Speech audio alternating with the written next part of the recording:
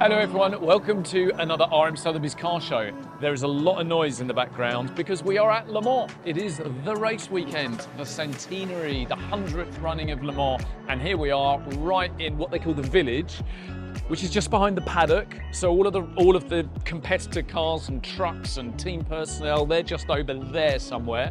But there are cars on track at the moment, so it is quite noisy. We are conducting a one-off Centenary auction. 24 lots, most of them cars, and all of the cars that are in this tent are all cars with Le Mans race history. And the whole idea of this auction was to try and bring a selection of cars that are not only very important in terms of their Le Mans context, but also represent the eras of the race. We're very privileged actually. We have got ex-Formula One driver, sports car driver, team owner as well, artist. I'm going to miss something out, aren't I? Lots and lots of things, but we are joined by Stefan Johansson, who has very kindly come and joined us for this special Centenary auction that we're doing here this weekend. So thank you, Stefan. Thank you very much. It's a pleasure. For taking the time to come and see us. I laughed a little bit when... You're going to introduce me again, are you? Yeah, I'm Peter Terrible, Warman. he never does. I'm here to your right. I know. Got Peter Warman. We were just talking about Peter Warman's hair earlier, but anyway, we'll move on from that. So, Stefan, you have had lots of experience at this race circuit and lots of experience with the ACO. You actually had to buy some tickets to get in today, didn't you? Well, I was okay, but I had a few guests that I was trying to help out who was a bit of a battle, you know, the sort of classic... 300,000 tickets. They sold out, I don't know, bit of bartering, bit of cash, bit of this, bit of that, cash, and it sort of all worked out in the end. Yeah, well, you know, I mean, we're glad that you got all the passes eventually. Anyway. Yeah. But since you stopped racing, how often do you come to Le Mans? I've been here actually, well, since the last time I actually raced here, which is, I think 2008 was my last race here. I've probably been here about 4 or 5 times since then even. Yeah, I'm just with teams or, old teams that I used to drive for or whatever, or done work for sponsors and things like that. So, are you one of these people that found when you stopped racing, did you find it hard being in the environment as a spectator? I mean, because I know a lot of drivers feel that unless they're racing, they just don't want to be there. But you're not like that so much. Well, I mean, when I decided to stop, finally, it was like just one moment from the next. I was on a plane back home from a race in Virginia in the States, and, I just didn't do particularly great in the race, and I just felt like, I think this is it. And I just literally decided there and then, that's it, done. And it's bizarre, but I just completely cleared my head of any desire to ever get back in a race car again. And it's kind of been the same ever since. So I never have the urge, when I'm at the race here to get back, and I wish I was out there racing, but because I'm sort of moved on to other things now, and put my focus into other things that I've always neglected in my life beforehand, like my art, for example, and the sort of creative side I've always had, but it's always kind of I've been pulled away by the racing all the time, to really explore that fully. So, but, I get enough of a dose. But for me, really, coming now, it's more about seeing all my old friends, and because motor racing, it's a fantastic environment, really. It's a one big great family, of like-minded people, and we're all pretty good people, and I really love just going for this reason, and see my old friends and hang out with the people that I enjoy being around, and then... I think as well, Stefan, that's what fuels this market as well. I mean, exactly. You're an artist, we know, we'll talk about that in a minute, but I think we were chatting at the Gulf Historic Grand Prix in Dubai last year, and I think I had 7 former Formula One champions there or something. I mean, but drivers at least. Yeah. And it's that social side. But when you're buying into the collector's car world, the world of historic racing or racing in general, you're still meeting the manufacturers, you're meeting the people that design the cars, you're meeting the people that race the cars. Yeah. And for people like Peter and I, who've been around cars our whole life, you're meeting basically the people you watched on TV and they were your heroes. Yeah. growing up. But you then get the privilege by work. We're fortunate in working in this business, but even ownership or racing at a classic event. Yeah. The drivers are also friendly and so welcoming and love talking about their history of motorsport. And I don't think there's any other asset class that gives you that level of access to the people that made the sport what it is. No, I think you're 100% right, and it is that. And this world is full of really fascinating people, from, obviously, the drivers is one thing, but you got the engineers, the designers, the team owners. I mean, they're all pretty interesting characters, every one of them, really, and I mean, it just draws a certain type of people, I think, that's fascinating in their own way. Once you understand a little bit their background, their history, and their story, it's a great environment to be in. It really is. I don't know what you think, Peter. You've introduced this podcast before, not being able to remember what you've had for breakfast. We've had that conversation, but one thing I've noticed in meeting a number of drivers and people, retired drivers as well, they seem to in common have really good memories for their racing exploits, almost to the year, to the race, what the tyre pressures were. Yeah. It feels that, is that common in your experience as well? Absolutely, yeah, very. I wonder what it is about the brain. Because we're so programmed and so disciplined because that's the key to success, you gotta, I mean, when you get in the car, I mean, as the car kind of moves on over the course of the weekend even, I mean, at least in my case, you have everything memorized. Yeah. So, if you lower the ride heights on the front 1 millimeter, then you compensate maybe with a little bit stiffer rear bar, 2 clicks on the rear damper on the, I mean, all these things. And it's like, I mean, I can almost recall every race, I think, if you look, and even on the tracks, you go, you miss the bump by 2 inches, because under braking, because then all these little details. And I think every driver is the same. Did you take it as a driver? Must make for some pretty boring conversations in the paddock. Yeah. Remember the... It is. Yeah, well.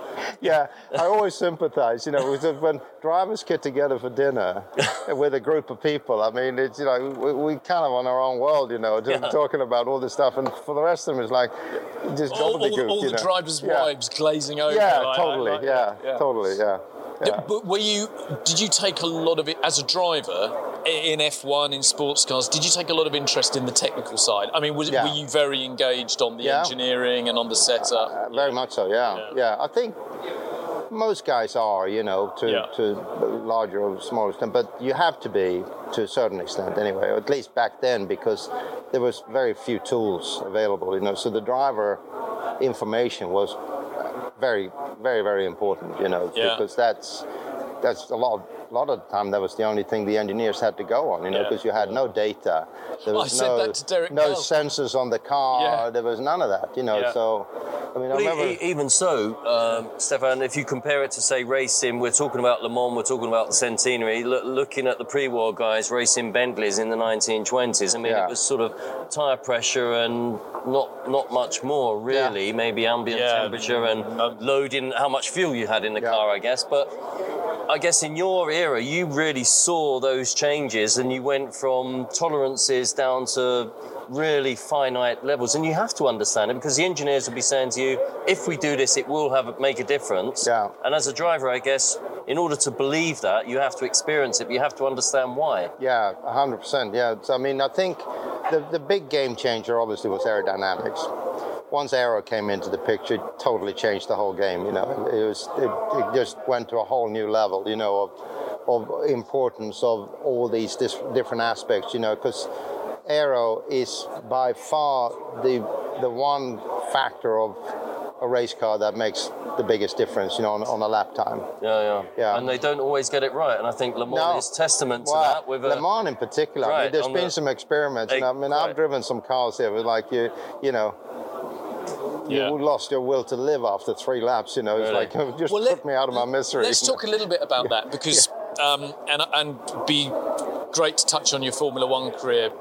Do people think of you mainly as a Formula One driver or as a sports car driver, do you think? I suppose Formula One has just got more profile, hasn't it? I suppose, yeah. But I mean, I don't know. How do you actually. think? You were more years in total in sports cars than you were in Formula One. I think as well, though, Peter. I think Formula One has always been more highly visible to the general public than sports car absolutely, racing. Whilst Le Mans, I mean, the general public for sure, Formula One is bigger, but the diehard fans, you know, I mean, sports car racing, I think is equally important, if not more in some ways, you know, because it's a bit more accessible and everything else. You know? Because you don't... How many...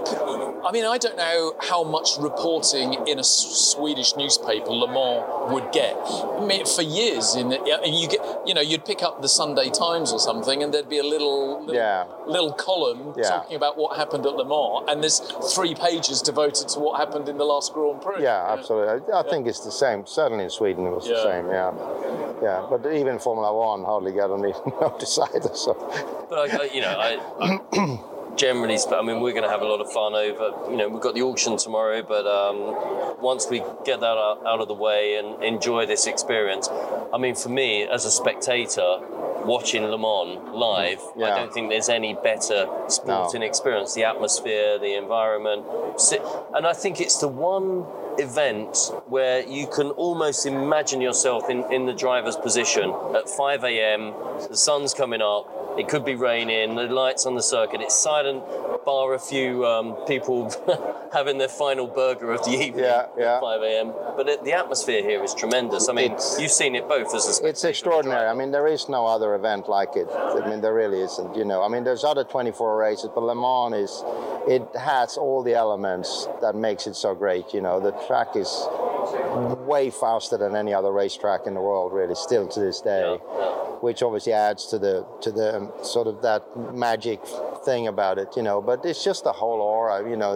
Like you said, you'd be out there, you know, even as a driver, when you're out there, when the sun comes up, you know, the air is nice and crisp, you know, and it's like romantic in a way, you know. It's just an unbelievable feeling, you know, even as a driver. 24 hours, even, you know, back in normally aspirated engines, I guess they even perform different throughout different times of the day. I mean, 100%.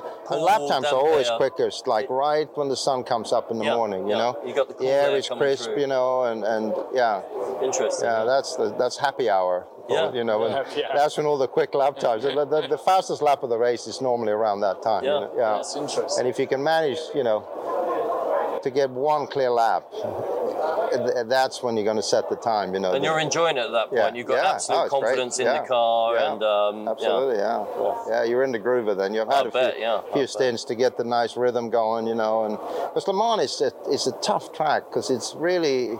It takes a while to wrap your head around the place. You know, every year you come back, it's not like any other track. You get dialed in 3 laps. You're pretty much on the limit. You know, here it's tough, you know, because it's so fast and it's flowing corners. Even the chicanes, you know, you can gain or lose a second in every chicane by just you got to let the car roll, you know. And it's just a lot of different technical things here that you have to consider that you don't necessarily do on other tracks. Well, I guess as well, it's the speed differential between the Group C's and the prototypes and the GT classes and other classes. It's so huge. And that's what I'm saying with it. Like literally in 24 hours, in all the races I've done here, I mean, if you get one clear lap the whole race, like a fully clear lap, that's normally your lot, you know. Yeah. I mean, because you have the delta on the dash, you know, to if you plus or minus the quickest lap time, so you string it all together, you know. Yes, 2/10 first chicane. So you're down like 0.8, you know, by the time you get to the Porsche curve, and then there's a GT3 sitting there parked in the middle of it. Damn it, you know, so let's start again, you know, try again. Yeah. And it's like that every stint. And that's what keeps the focus, I guess. Yeah, absolutely, yeah. Give it as a corner. We've got a bit of an interruption going on here. At that speed, it's definitely a corner. Oh, hello there. Sorry, no, don't get up. I was just telling you how I passed Derek, you know, on the outside. He claims to have the fastest time down the Morsal Square. We have to come in occasionally and get the bloody proof, don't we? Make sure, because he's such a bullshit. He goes up with all this stuff. It's great. Yeah. Thank God we have people like him around. Yeah. And he likes us around. Yes, exactly. He's an honestly good guy. Likewise. That's always a pleasure to see you there. I'm not sure what it's the backside of, but it looks like it was painful. Yeah, he's here to sell the art, Derek. What do you do in your spare time? Nice bit of art. Yeah, well, thank you. That's bit of My your, art. That's your work. I know. I couldn't believe that you do that. You've got a little bunny with crossbones on your shirt there. What does that signify? Do you know that I was a mug and paid too much money for the shirt? Yeah, exactly. So, gents, you're both here. Tell us about the Centenary of Le Mans. I mean, what are we gonna what are we gonna see here? We've got Ferrari back, we've got Porsche back, we've got Cadillac back in the event. Who's your money on? I'd put it.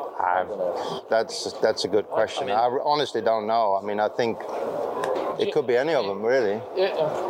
Sit in my lap. You want to sit in my lap? We're grabbing a chair. No, We're I grabbing mean, a chair. the way I look at it is Good. if I may say something, having done it more times than him, I worked with a guy called John Wyer, who I thought was one of the greatest statisticians of long distance racing, and he won it with not won Le Mans with Astons, but he did very well.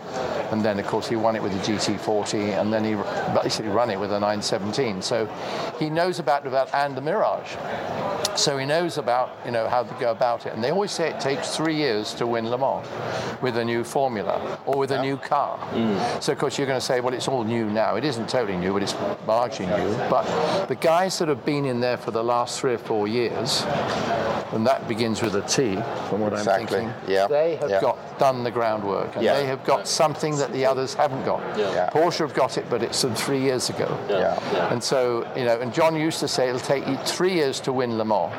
I don't say that, but it's a pretty good rule to go by. When Bentley came in at the beginning of the 2000s, I never said that because I wouldn't be so stupid, but it took them 3 years.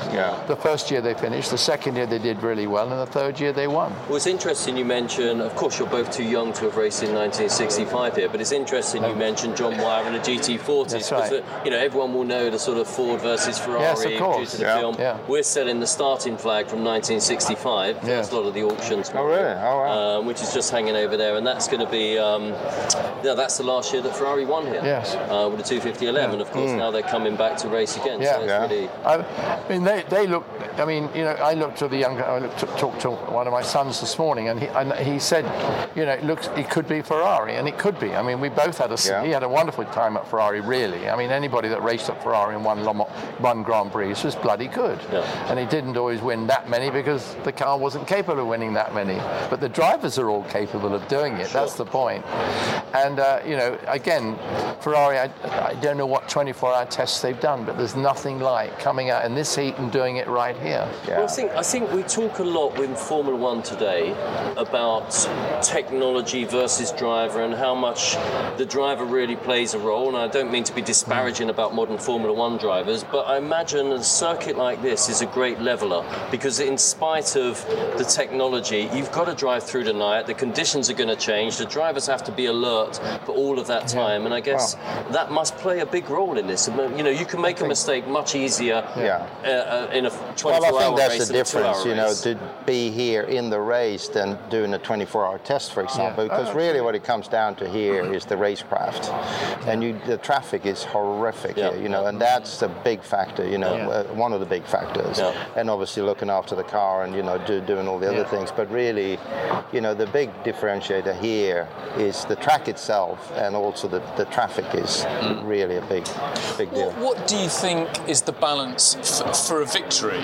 You obviously got to find a balance between all-out pace and getting the car to the end, and because obviously history tells us that fabulously fast cars with great drivers just don't make it through 24 hours. So how do you find that balance? I mean, what are you being told to drive at 80%? It's not that. The cars are so good now that you can drive them absolutely on the limit the whole time. Brakes, clutch, all that stuff. But you can't always control the reliability. But it's not. Like back in the day with these cars, for example, you had to be pretty gentle on them, didn't you? Yeah. With the gearbox and everything. You did, because you just think today. I'll go back with these. We got two hands on the wheel. And every time you come to a corner, your hand comes off, you go down on the brake and the clutch, and you're down to a gear, right? You're not going to go 5th, 4th, 3rd, 2nd. You're going to go miss out 5th to 3rd to 2nd. Sure. Yeah. But you do it over a period of time, and you're braking, and your hand's off the wheel, so the control you have is restricted but to one hand. Yeah. You do that. These guys today, they just sit down like this. They go bang, bang, bang, bang, and it goes down. Yeah. And so physically, it's less physical in that respect than we had. But of course, they are going tremendously fast around the corners. But as he knows, these cars had ground effect that Formula One hadn't got when we raced them, and that's why at Le Mans they had to restrict the ground effect and take it away and say we're going to. I mean, I went and did a test, as I think I mentioned to you before, with the short tail at Le Mans. And the first time I went down the straight, he went bang, and the whole bloody floor fell off. Oh, really? It sucked the floor off the car like that. I can see you that. both raced in an area where I guess we've seen the greatest technological advances in aero and tyres and all of that, I guess. Well, electronics too. Electronics as well. You've lived through that entire change. Yeah, I mean, we had, in the period of that car, Porsche, again, have a philosophy that I used to moan sometimes and say, why have I got this special gearbox, PDK?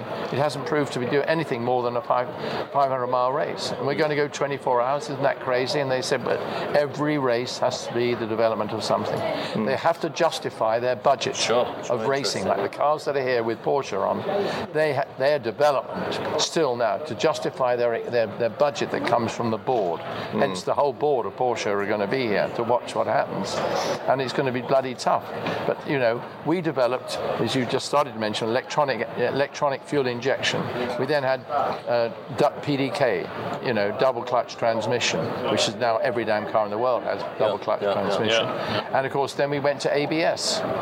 I mean, everything is, and of course, all the electronics that ensued with that. So the work that was done by the racing programs was immense at that time. Even fitness. I mean, from your perspective, we think about drivers. You talk about James Hunt and whatever he had for breakfast, which I think most people know. We had it during the race. What do you call during the race, exactly. Didn't we? Oh no, you didn't. Nor did I. Okay, but what did that help with exactly? Too serious. You were too serious to have breakfast during the race. Okay. So I'm curious. So pre-chicane or post-chicane, how would you like to be if you were driving here today? It was less physical before, more worrying. Yeah. But how many times did we have anything go wrong? Yeah, not many really. I mean, but you always sat there waiting for something to go wrong, didn't you? I mean, literally, you just like waiting for a tire to blow up or something. I guess you have to be. And you always got that crown in the road, so the car is sort of walking all over the place, and it's But no, I mean, the kink was definitely a bit of a number back then, But the 917, we were doing 246 miles an hour, 396 kilometers. I mean, it's just amazing when you think back in 71 in something like that. But it would, believe me, it was so easy to drive. You got in it, turned the key, and it started up, and off you went. Have you driven a 917 in anger? Not in anger, no. I drove it actually just a few years ago at Laguna Seca, but never in a real situation. I remember Montoya looked. Thankfully, I would have to say. I mean, but when it was the only car out there, it was going to win for you. That was the greatest thing since sliced bread back then, of course. Because they knew they could win. Anecdotally, people say people doing the opposite. Saying I don't want to drive that thing. It was a real. It was only I drove, fortunately, and he drove the car that was the finite in production. The last car that came off was a bloody good car, and it handled. I mean, I didn't know any different because my first year, I get in it, I go, this is all right, and we win a few races, and we go to Le Mans, and Norbert says, how many revs you're pulling, and I said 8.1, and he said, oh, that's good because at 8.2 it blows up. I thought, bloody good for the Germans. I mean, they got it right. If it was a Ferrari, they say wait for the valves to bounce and then shift gear, And I mean, we didn't win the race, but one and Longtail did win, and they built it to do the job, and that's what everybody has to do. But it was dangerous, of course. But I knew. I mean. You get up to top speed basically by Les Unodières, and you got the second half. You're just sitting there at the peak ropes all the way along, all the way along like this. And you're it's amazing. heavily reliant on your technology at that point, aren't you? Exactly. Really, for sure. wind tunnels weren't that sophisticated, or in many cases none at all. You know, they just came up with, oh, this looks about right. You know, some new great idea, and suddenly you can do this with the steering halfway down the Mulsanne. It's got a little light at the front. Well, I mean, you know, it was Tufts of wool, wasn't it, stuck to a car? Oh, yeah. That was how you would watch the airflow. And they ran oil down the bodywork. Oil as well. No, it's changed dramatically, but they weren't, once they got it right, you know, you can say, yeah, but who's going to get it right? But once you got it was fine to drive, because the loadings on a 917, for example, weren't that great. I mean, the loadings on this downforce on these was much greater. And in fact, it's one of the most remarkable things that you would have imagined in the context of the time would have created more of a problem, but it didn't seem to. It was tyre technology was pretty rudimentary, wasn't it? And you start putting all of that downforce at that speed through these tyres. I remember one day we were testing somewhere here, or we'd been testing at the end of the first day. I remember the guys from, well, I won't mention the manufacturer, he said, we were talking about, you know, do the tyres, you know, they expand, you know, during, and he said, if you came and saw, what do they put it in, where they test them? It's a barrel or something? Anyway, they test them in some setup back at the factory, you know, the tyre manufacturer. They said, if you could see the way that tyre gets out of shape at top speed, you'd never drive the bloody car. Well, I guess as well, I mean, this is a road circuit. I mean, Mulsanne Straight, which is obviously, we know that's not its official name, Les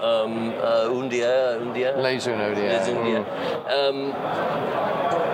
But not long before the race starts, the public are driving on that road, particularly in the old days. And I guess when you're hammering down there at 240 miles per hour, you must worry that it's clean. You just get it. Or you don't think about it. I mean, there must be debris. And the race has been there 100 years now. And 30 odd years ago, 40 years ago, you just got in a car and you drove as quick as you could. You never thought about the dirt on the road or the bits of bodywork. I mean, of course, you went to avoid bodywork. You were frightened to do that. You were thinking about But you wanted to win the race. That was the point. And you often used to think, well, maybe the car will break, maybe the wheel will come off at the hairpin. You know, there's not a big accident. But if you thought that this is going to happen at 240 mile an hour, you probably wouldn't do it. Both of you, different eras obviously, but you both were in sports cars, having been very fresh in Formula One as well, in Grand Prix racing. I mean, did sports cars feel more or less dangerous than the single seaters at that time? Tim, he drove much more. Didn't you?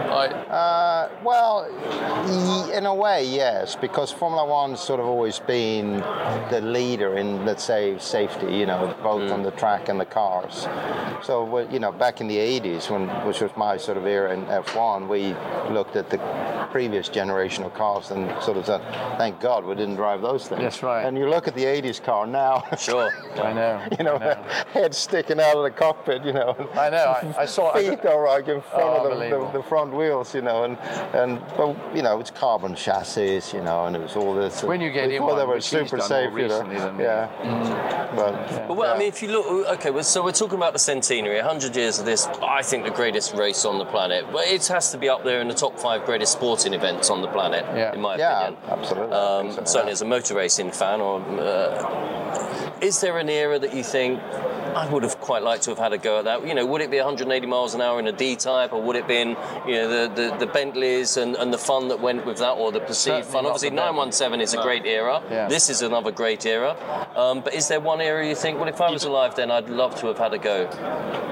Or raced against another particular driver, I don't know. Maybe there's someone that you really... I mean, I actually think I was lucky enough to be in the best era of Formula One in the 80s with the turbos. Yeah, oh, of course. Because those things were just insane. Yeah. I mean, we had 1,600 horsepower in qualifying with the Ferrari. You know, the cars were just mental. I mean, it was, you know, at Monza in qualifying, which is a very long track, you know, with long gear, you had wheel spin in every gear. Even with one lap qualifying. Wow, it was just like, it was crazy, these cars. It's really brave, but they're really brave. But I mean, it was the ultimate of like what you can experience as a driver, I think, you know. But everybody would want to do that. I would love to have driven it, not because it was the best. Like he wanted to drive a 917 or a 962 because it was the best. Because you know you're going to experience the best that car manufacturers can produce. Well, obviously, Derek, you've done a little bit with Bentley as well, and you've driven the pre-war Bentleys as well. I mean, do you still enjoy that, or is it just... They were heroes. Bloke, I mean, I was in one this morning actually, down in the village, and I mean the steering is heavy. Got this big wheel, and I mean they're animals, and the guys that drove them were absolute heroes. But they weren't doing more than 100 miles an hour. But I've been. I agree. I mean, like Fangio and those guys. You know, when I don't know if you've seen that. There's an onboard video of Fangio at Nürburgring. Yeah. Like I don't even know how they fit, but I mean, I get goosebumps just thinking about it. You know, I mean, it's just insane what he was doing with his car. You know, I drove an ERA or a Maserati 250F1, something like that, some years ago on a twisty track, and of course they're not going at the same top speeds that we were going, but they're so drivable. The old tail comes out and you just got a bit of opposite lock. The thing is, it's when it does something you didn't want it to do. That's you know, the Bentley era, in that early days, driving through the night, the lights must have been absolutely horrific. But they didn't know any better, did they? No, quite. I mean, the lights we even had on these weren't really good compared to what they have today. No. I'm going to have to go. Derek, so kind of you to make that spontaneous visit. Great to see you, Derek. Sorry to come in and chat. No, it's good. The pressure off. You'll be back to bid on this car, I guess. Yeah, absolutely. I'll see you tomorrow. Yeah. Well, Thank you, very Derek. much. Nice to see you. Nice Take care. Nice to see you. Excuse me. Go on. And so you mentioned, Stefan, earlier. We were talking about when we did a podcast at Sotheby's and we held that 300 plus carat diamond after you dropped the blue diamonds on the floor, which we. And we talked about the energy from that stone, and you carry a crystal in your pocket. So obviously you're a very spiritual person. Well, David and I are on the same planet in that one, aren't we? Is that right? Yeah. Okay.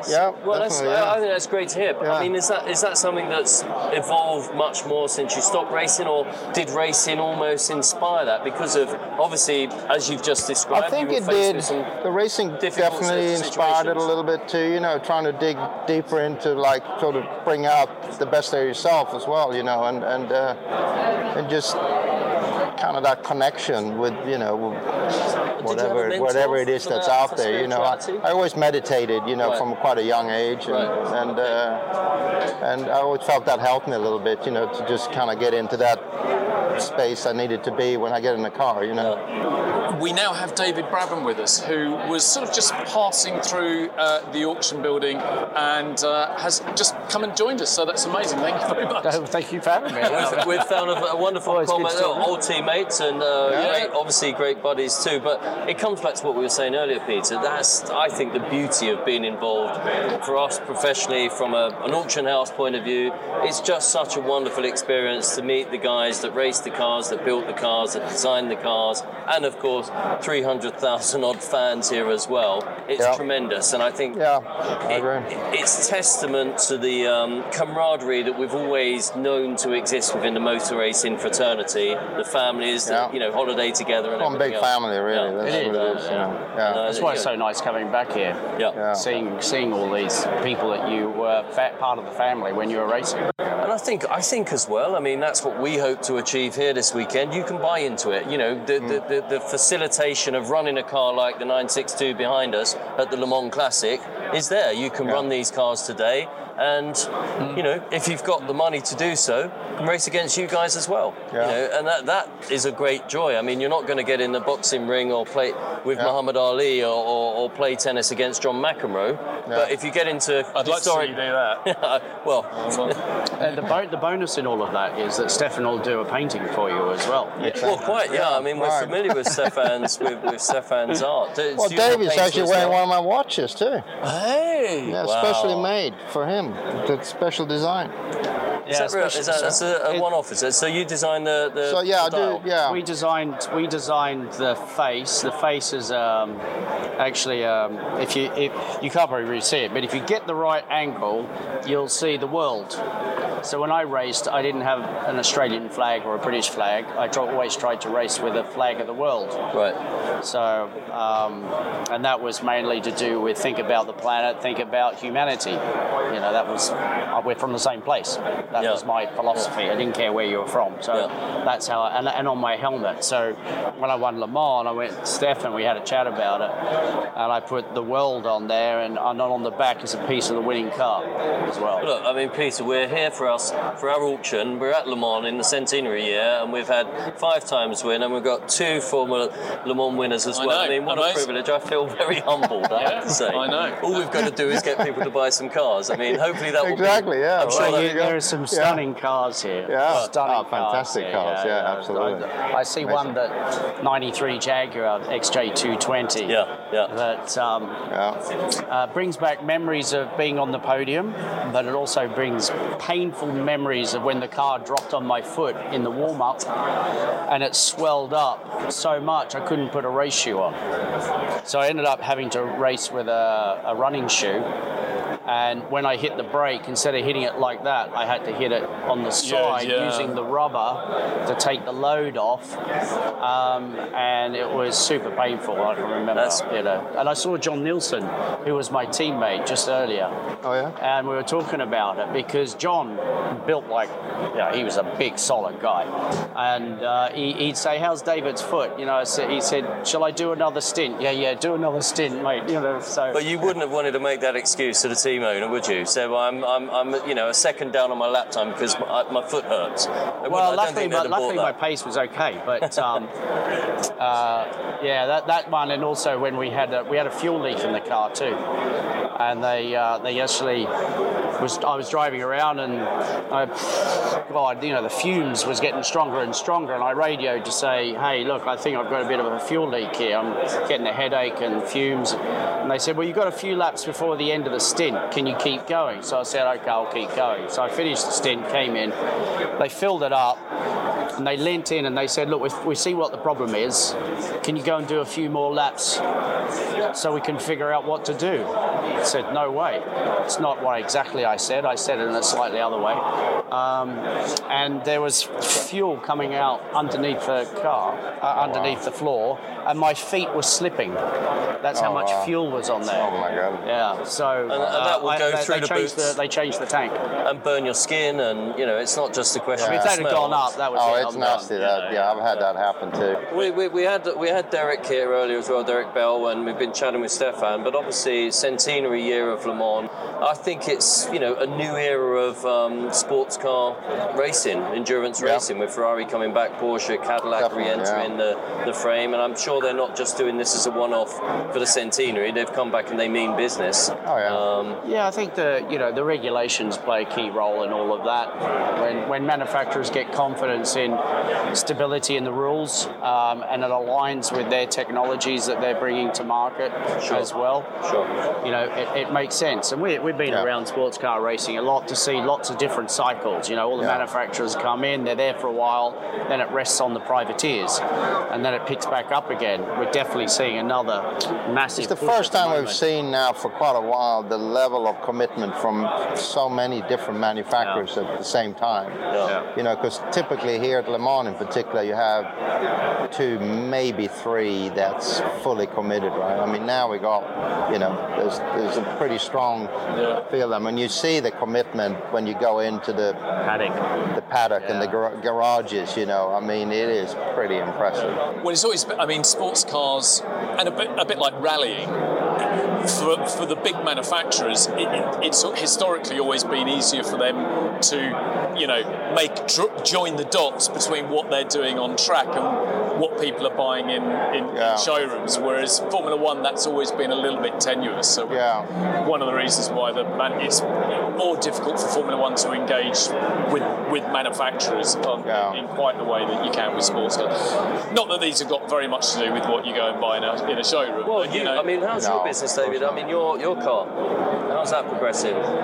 Yeah, obviously we launched in 2018. Yeah, we were together at Hampton Court, I think. That's right. No, absolutely. And we've got one of the first road versions of that going on the road in New Zealand very shortly, and one in Germany in a few months' time as well. So, and I have to say that's been quite a challenge for the guys to get a race car with a number plate in Germany. You know what I mean? So a lot of work's been going on in the background, and also developing a new GT2 car for the future as well.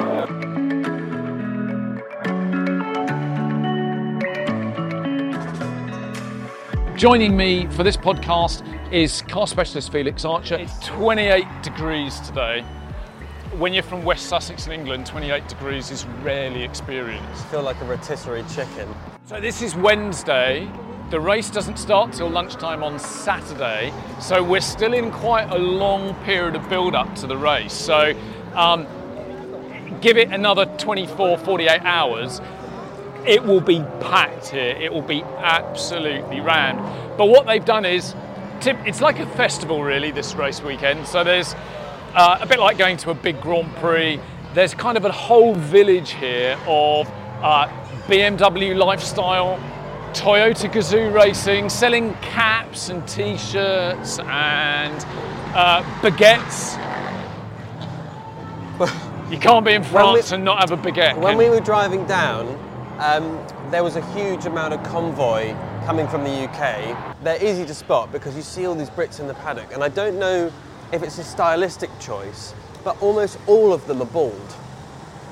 They're all bald. They're almost all bald. And you can spot them because none of them are tanned. They all have heat stroke, and they're extremely pissed. So very white, bald people are we can identify those as well, the they're Brits. red. They're red. They're yeah. red, especially. I mean, this is a disaster for the Brits. It very much feels like the calm before the storm because right now this is extremely quiet. Not in terms of noise, but in terms of volume of people in the paddock. Yeah. Come Saturday, this is going to be complete gridlock. And just before the start of the race is going to be such an amazing moment. I think everyone here is probably, and everyone's watching this, has probably watched the starting sequence of the 1971 film Le Mans. And you can't help but think about that scene with the ever-increasing heartbeat and watching the flag ever so slowly be waved to start the race. And that emotion and that feeling is the same every single year, and the anticipation of the lights going out. And although back then it was a standing start, that year in particular, the moment the cars cross the line and the starting flag goes, you're about to hit a tree. No, you're not. It's just electric. I was quite a late starter when it came to Le Mans because first year I came was 1995. So I was 25. What a year to go, though. Yeah. The McLaren F1. Yeah, I know. But I haven't been that many years. I've probably been 5 times, I would guess. Do you know what the single biggest difference is about this time, us being here this year? I am not young anymore. I once slept in a caravan, and when we arrived at the caravan, there was a goat in it. There was a goat living in the caravan that we stayed in. Watch out behind you. Why? Somebody had arranged what they said was glamping, luxury mobile home accommodation. And when we got there was a caravan next to an empty swimming pool, no water in the pool, and there was a goat. Can you call it goating? Goatee. Goating. Yeah, Goatee McGoatface. Right, we're going to wander over this way. We're just behind us. As we start finish straight, the cars are going flat out, and obviously Peter's a professional racing driver. Do you think we can be heard? The question is, can you hear us? Oh, look.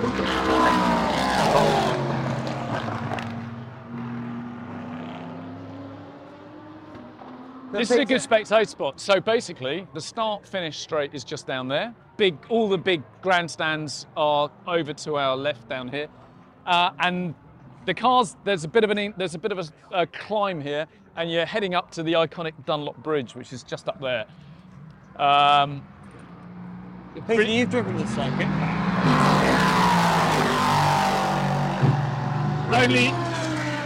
Only the Bugatti circuit. I did that on purpose.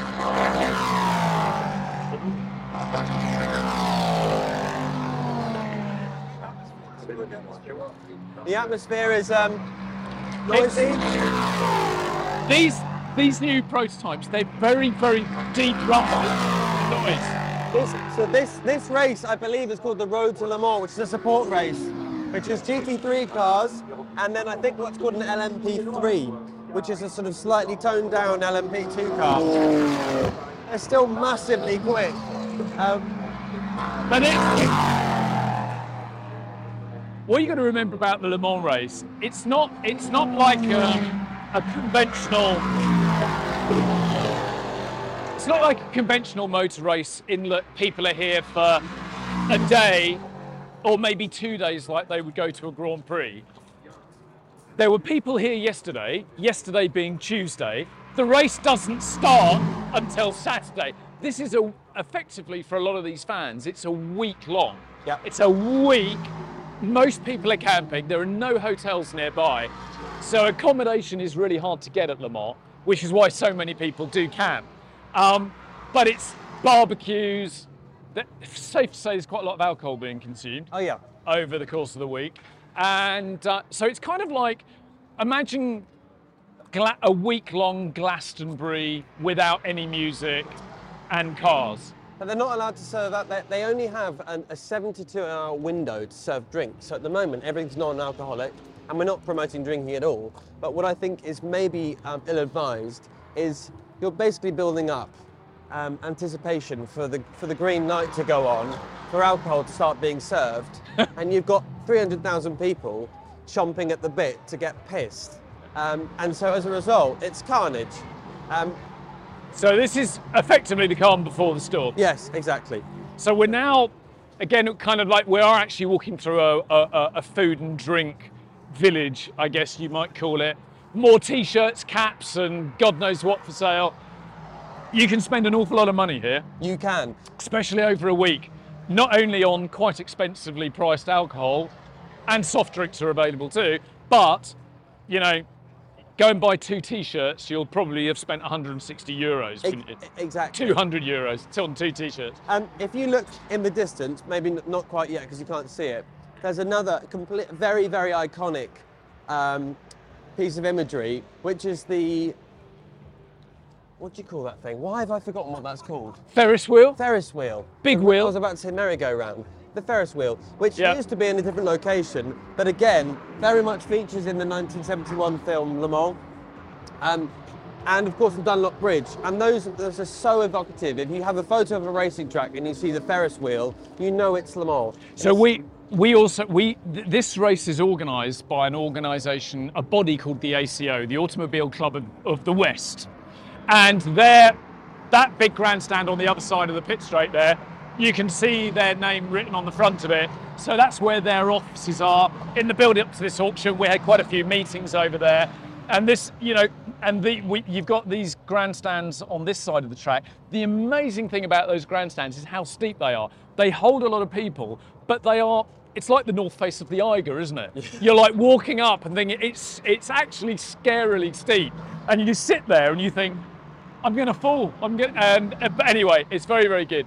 And behind us, so this is basically the paddock area. Can we see that, cameraman? We've got that is Ferrari. Who are returning to Le Mans in the top tier this year with the hypercar class. And being Ferrari, they've come with a very swanky hospitality setup for their guests and VIPs. And being Ferrari, they'll probably put it on pole and retire on the first lap. Yeah. But effectively, so you've got the pit garages underneath that grandstand over there. The pit garages at Le Mans quite small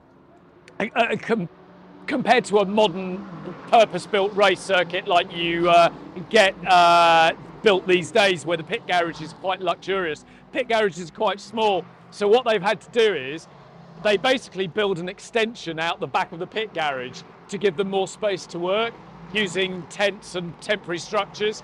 But you've got all the teams down here. And obviously being a 24-hour race, you need there's a lot to do. There's a lot of catering. Drivers need, and team personnel need places to sleep. You know, they can't like all stay up all of the time. So it's kind of, you've got to really, you're building it's a paddock, it's also a temporary campsite as well. It's kind of, catering operations, a lot of hospitality, obviously. A lot of the big car manufacturers are entertaining a lot of VIP guests, so they've all got to be looked after. So it's an incredible setup. I mean, this place has been, already a week in the making in terms of the construction. So, yeah. And it's a really exciting year to be at Le Mans, not just because of the Centenary, it's because this year is the first year where all the big manufacturers have been coming into the top tier. So you've got Ferrari returning, you've got Porsche who are back, you've got Cadillac in the top class, BMW, Lamborghini, they're all returning. And it's going to be the first time for a fair few years that some of the big manufacturers are fighting for the podium spot, for the top spot. So it's a fantastic year. Whereas before, it was always Lola's, Dalara's, kind of, well-known names in motorsport, but we're talking household manufacturer names who have come back and they're chucking the kitchen sink to try and get first place. So thank you very much. A slightly unusual episode of the car show, but thank you very much to David Brabham, Stefan Johansson, Derek Bell, Peter Morman, and it was nice to be mentioned in that company, wasn't it? Oh, yeah, absolutely. But thank you very much indeed.